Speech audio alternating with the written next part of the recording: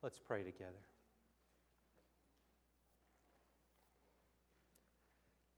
Lord, we ask that you give us ears to hear the words of Jesus this morning, not just with fresh ears, but somehow that you might work another miracle and help us to hear them spoken today. Not just heard, but we ask you to speak to us through your word this morning, especially these promises of peace that you leave with us. In the precious name of Jesus, we ask for these things. Amen. Pronoia, the opposite of paranoia, and this is true. Pronoia is the belief that everyone and everything around you are conspiring to do you good. Pronoia is the belief that everyone and everything around you are conspiring toward your success. What if? We're at church on a beautiful Sunday morning. Let's just imagine. What if everything in the world was working towards the good?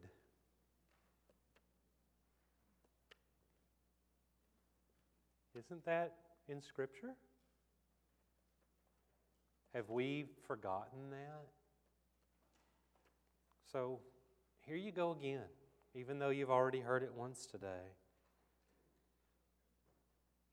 We know that the whole creation has been groaning, as in the pains of childbirth,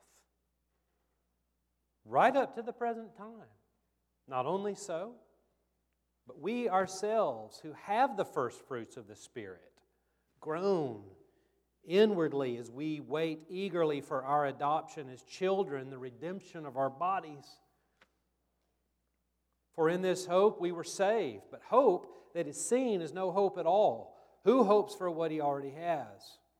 But if we hope for what we do not yet have, we wait for it patiently. In the same way, the Spirit helps us in our weakness. We do not know what we ought to pray for, but the Spirit Himself intercedes for us with groans that words cannot express. And He who searches our hearts knows the mind of the Spirit, because the Spirit intercedes for the saints in accordance with God's will. And we know that in all things God works for the good of those who love Him, who have been called according to His purpose.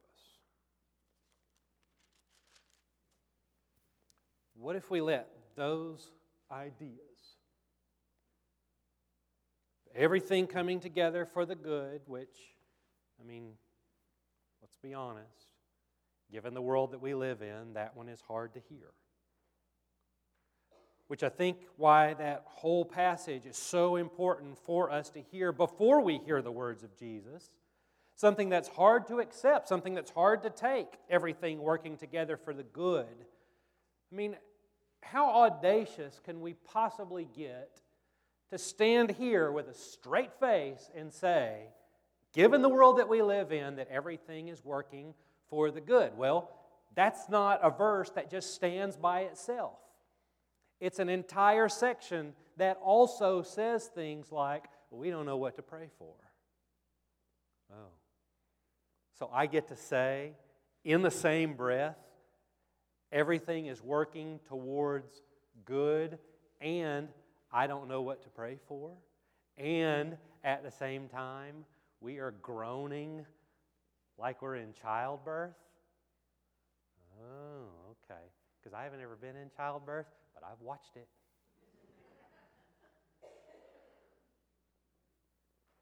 So I at least have a bird's eye view of this pain that we're all going through together. You live in this world, right? Everybody here together. We all live in the same world. We're all groaning together. We're all in pain together in some way or another. I mean, some of you sitting here right now, even listening to these words of the Lord, are probably in some physical pain. Not to mention all the other stuff that we go through in this world. And then come the words of Jesus. So that is set up for what is one of the most beautifully significant teachings of Jesus that goes from John 14:1 to John 16:33 and 34. That's one thought. You know, even though we're doing it this week, next week, and the next, and really taking our time with these three chapters, John 14, 15, and 16 is all one thought. It's one long sermon that begins one way and ends with echoes of the way it begins.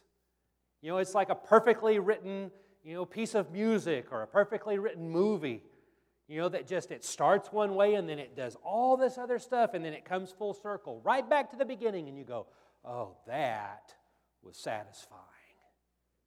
Well, that's the way John 14, 15, and 16 all moves together. It starts like this. This is 14:1. Do not let your hearts be troubled. Trust in God's, trust also in me. In my Father's house are many rooms. If it were not so, I would have told you. I'm going there to prepare a place for you, and if I go and prepare a place for you, I will come back and take you to be with me, that you also may be where I am. Jesus starts this sermon with, do not let your hearts be troubled. And then it ends this way in 16:33. I have told you these things so that in me you may have peace. In this world you will have trouble. But take heart, I have overcome the world. Do not let your hearts be troubled. In this world you will have trouble. Is that contradictory? Kind of feels like it in some ways. Don't let your hearts be troubled. In this world you will have trouble. Well, Jesus doesn't start by saying you are not going to have any trouble. He says, do not let your hearts be troubled. And then ends the sermon, in this world you will have trouble. Well, how did he start? What did he say before, in this world you will have trouble? Don't let your hearts be troubled. Which I think is an acknowledgement, you're going to have trouble. Don't let it eat away at your heart. And we do that sometimes, right? We forget these sermons. Why do we keep coming to church Sunday after Sunday? We've heard all this stuff before. Well, we forget. We let it go. We forget, do not let your hearts be troubled. You know why we need to hear that?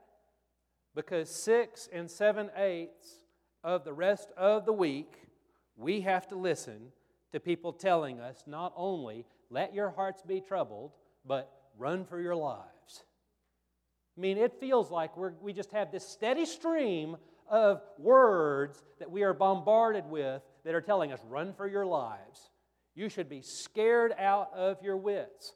Then Jesus comes and reminds us on a Sunday morning, and unfortunately, it's just sort of sometimes, and this is our fault, it's not Jesus' fault, it's our fault that Jesus' voice is just sort of a thin, kind of one word, one sentence thing that we have to hear amongst all this other bombardment. So what do? Well, we do what Christians have always done.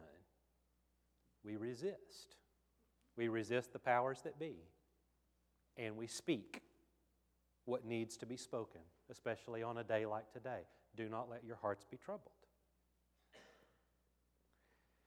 Yeah, but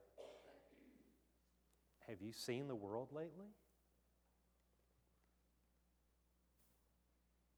And now in context.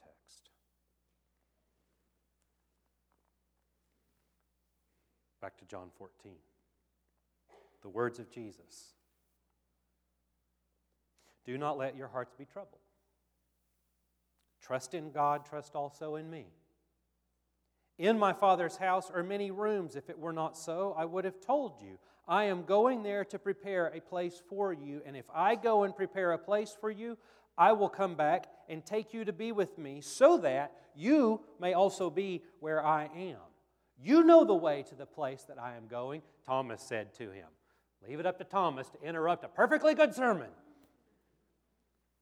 Jesus is really going strong, and then Thomas raises his hands. Wait, before you go any. Okay, Thomas, go ahead. Lord, we don't know where you're going, so how can we know the way? Jesus answered. Now, John doesn't say this, but I think that John is insinuating Jesus answered patiently. I am the way, the truth, and the life. No one comes to the Father except through me. If you really knew me, you would know my Father as well. From now on, you do know him and have seen him. Philip said, Lord, show us the Father, and that will be enough for us. Jesus answered, don't you know me, Philip? Even after I have been among you such a long time? Anyone who has seen me has seen the Father. How can you say, show us the Father? Don't you believe that I am in the Father and that the Father is in me? The words I say to you are not just my words. Rather, it is the Father living in me who is doing his work. Believe me when I say that I am in the Father and the Father is in me, or at least believe the evidence of the miracles themselves. I tell you the truth, anyone who has faith in me will do what I have been doing. He will do greater things than these, because I am going to the Father. And I will do whatever you ask in my name, so that the Son may bring glory to the Father. You may ask me for anything in my name, and I will do it. If you love me, you will obey what I command. And I will ask the Father, and He will give you another counselor to be with you forever, the Spirit of truth. The world cannot accept Him, because it neither sees Him nor knows Him, but you know Him. For He lives with you and will be in you. I will not leave you as orphans. I will come to you. Before long, the world will not see me anymore, but you will see me, because I live. You also will live. On that day, you will realize that I am in my Father, and you are in me, and I am in you. Whoever has my commands and obeys them, he is the one who loves me. He who loves me will be loved by the Father, and I too will love him as I show myself to him. Now, I'm not trying to make you pronoid. And I don't want to shower you with platitudes like, everything's going to be okay. But in the grand scheme of things,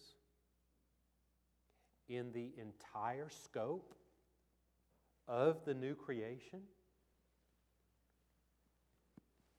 everything is going to be okay. You will suffer in this world. So don't believe anyone who tells you otherwise. You will suffer in this world.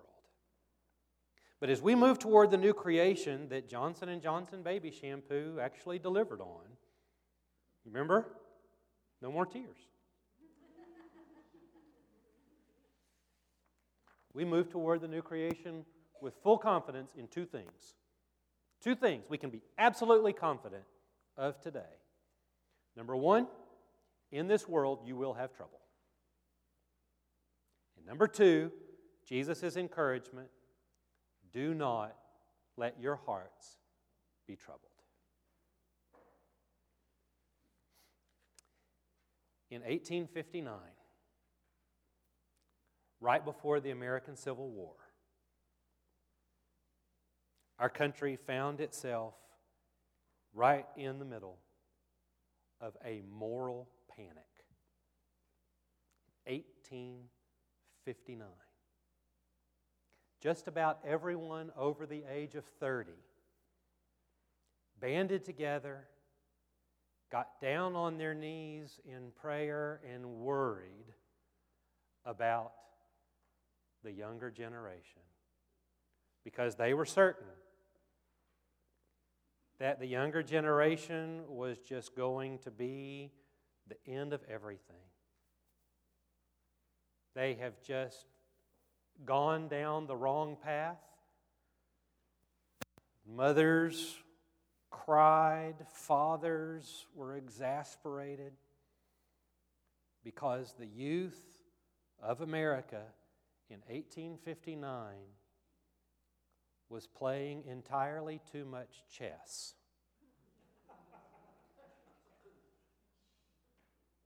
This is a true story. They thought that this was going to be the downfall of Western civilization as we know it, because those young people are just playing too much chess.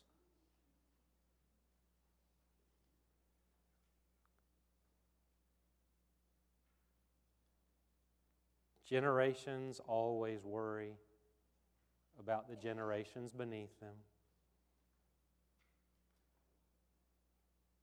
But in the grand scheme of things, in the full scope of the new creation, everything's going to be okay. Because remember, we all, at one time or another, either present or past, were part of a generation that the older folks thought, And if it wasn't chess, it was Elvis Presley or something else. We tell a bigger story here. We tell a more important story than just what we're worried about at any given time. And this is important for us to acknowledge. Again, you will have trouble, but don't let it eat away at your heart. And to help us with that, we have the belief in the life of the Father, Son, and Holy Spirit who has given us Jesus to be with us forever. The Spirit of Christ lives within us and will be with us forever. We don't ever have to stop saying that because it's always going to be true. We are the ones who love Jesus and are loved by Jesus and continue to see Jesus in one another. A chapter earlier than the one we're in today is where, in John 13, Jesus said He was giving us a new command: love one another. And if you've been paying attention to the entire story, not just of John, but the whole scope of things, when Jesus in John 13 says, I'm giving you a new command, love one another, you know how we're supposed to respond to that, right? That's not a new command. We've heard this before. A new command I give you, love one another. That's not new. We heard that yesterday. And we heard it the day before. And we've read it in all these passages of Scripture and all these prophets who've come. I mean, even the 10 Commandments.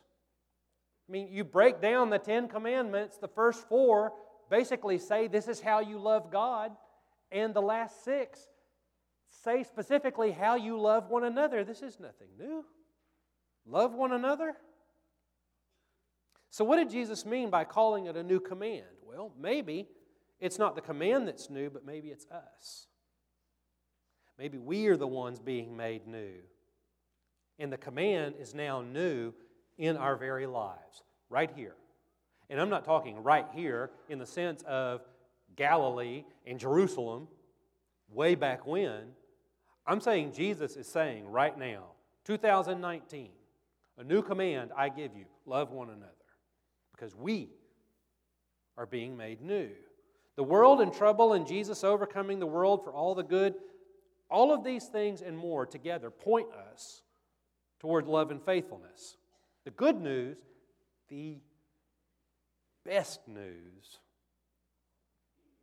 is that Jesus is still overcoming the world, ushering us into the new creation. Not that the world is trouble-free, but that our hearts can actually believe in something greater. Our hearts are not eternally troubled, but instead we are eternally faithful because of the promises of Jesus.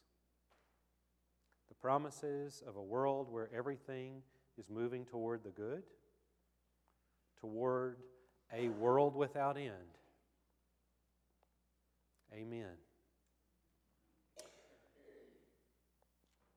May the Lord be gracious unto you and give you peace.